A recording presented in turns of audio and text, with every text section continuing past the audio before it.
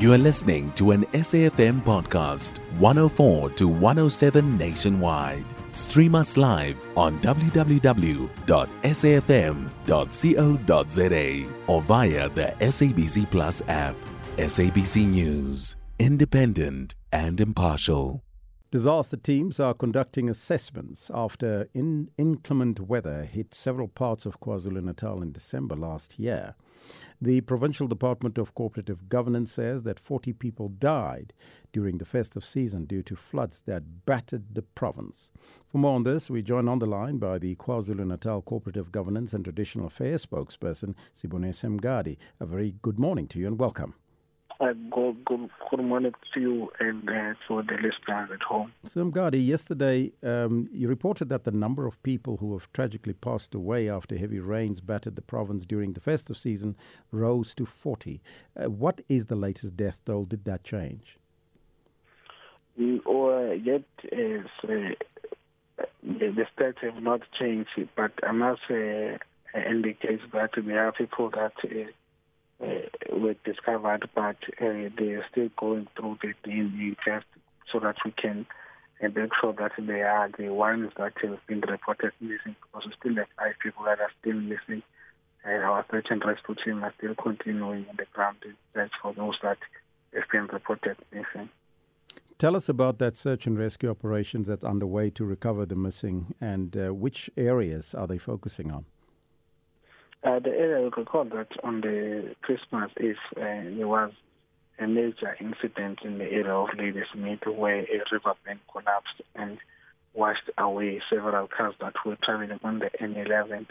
So we've been receiving calls that people coming forward that their loved one has been missing. So our search and rescue is still continuing there. But I must also add that there is one in the area of Pietermaritzburg in the New Year's Eve. A car was also washed away in the Msumbuza River with 3 occupants inside. So far, we've managed to discover only 2 people, and then there's still 1 person missing there. So the second rescue is still continuing there in search for one missing a day. So we are focusing on those areas, but I must also recommend the rescue teams to have done a fantastic job in terms of recovering people that have been missing. When the search started over 10 years ago, or 10 days ago during Christmas Day, we had about more than 50 people that were missing at the time. So we've been receiving more as the days continued, but we are clear that majority of them have been discovered.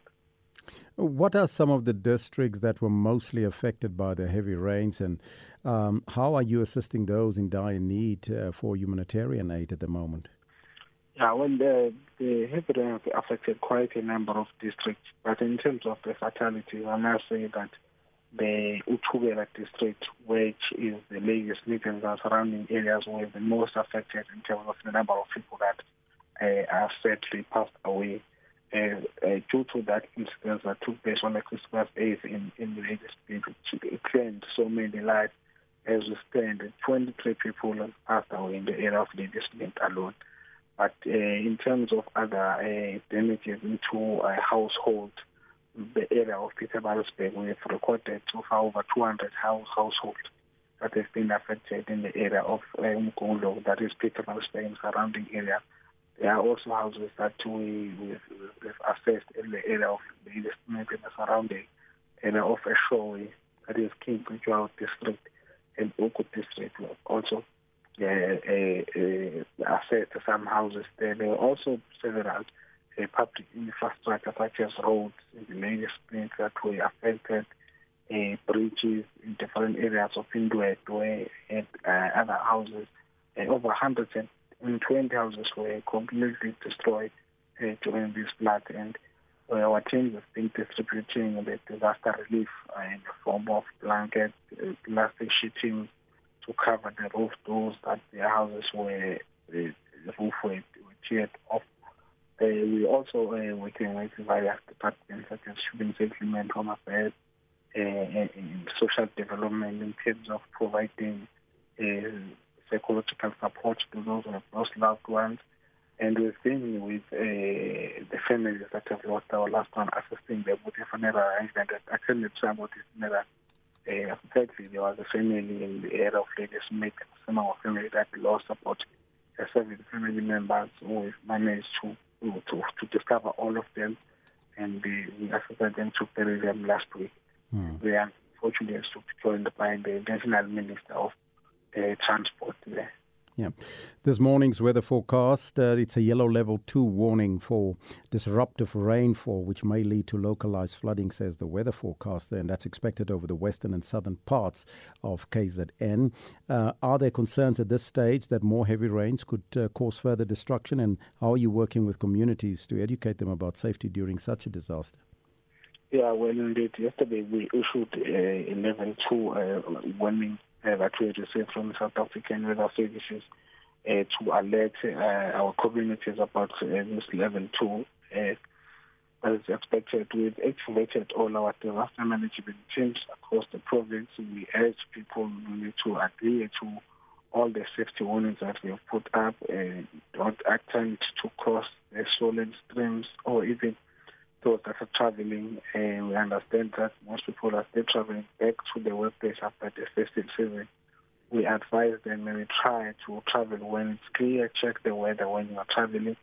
Those in rural areas, particularly that are living near the streams, we advise them that when they see a high water level coming to their properties, to seek safer places, more so their upper ground until the weather is cleared up. This will help us to mitigate the risk or reduce the impact. We have also a number of people that have been struck by lightning, which is a very concern for us. The department, MSC Bonnie is also leading a campaign of installing lightning conductors to all areas that we have identified as high risk of being struck by lightning. I thank you so much. Siboniso Mngadi, the KwaZulu Natal Cooperative Governance and Traditional Affairs spokesperson. You can find SAFM Current Affairs on 104 to 107 nationwide. Our podcasts are available for download on all our digital platforms. SAFM, leading the conversation.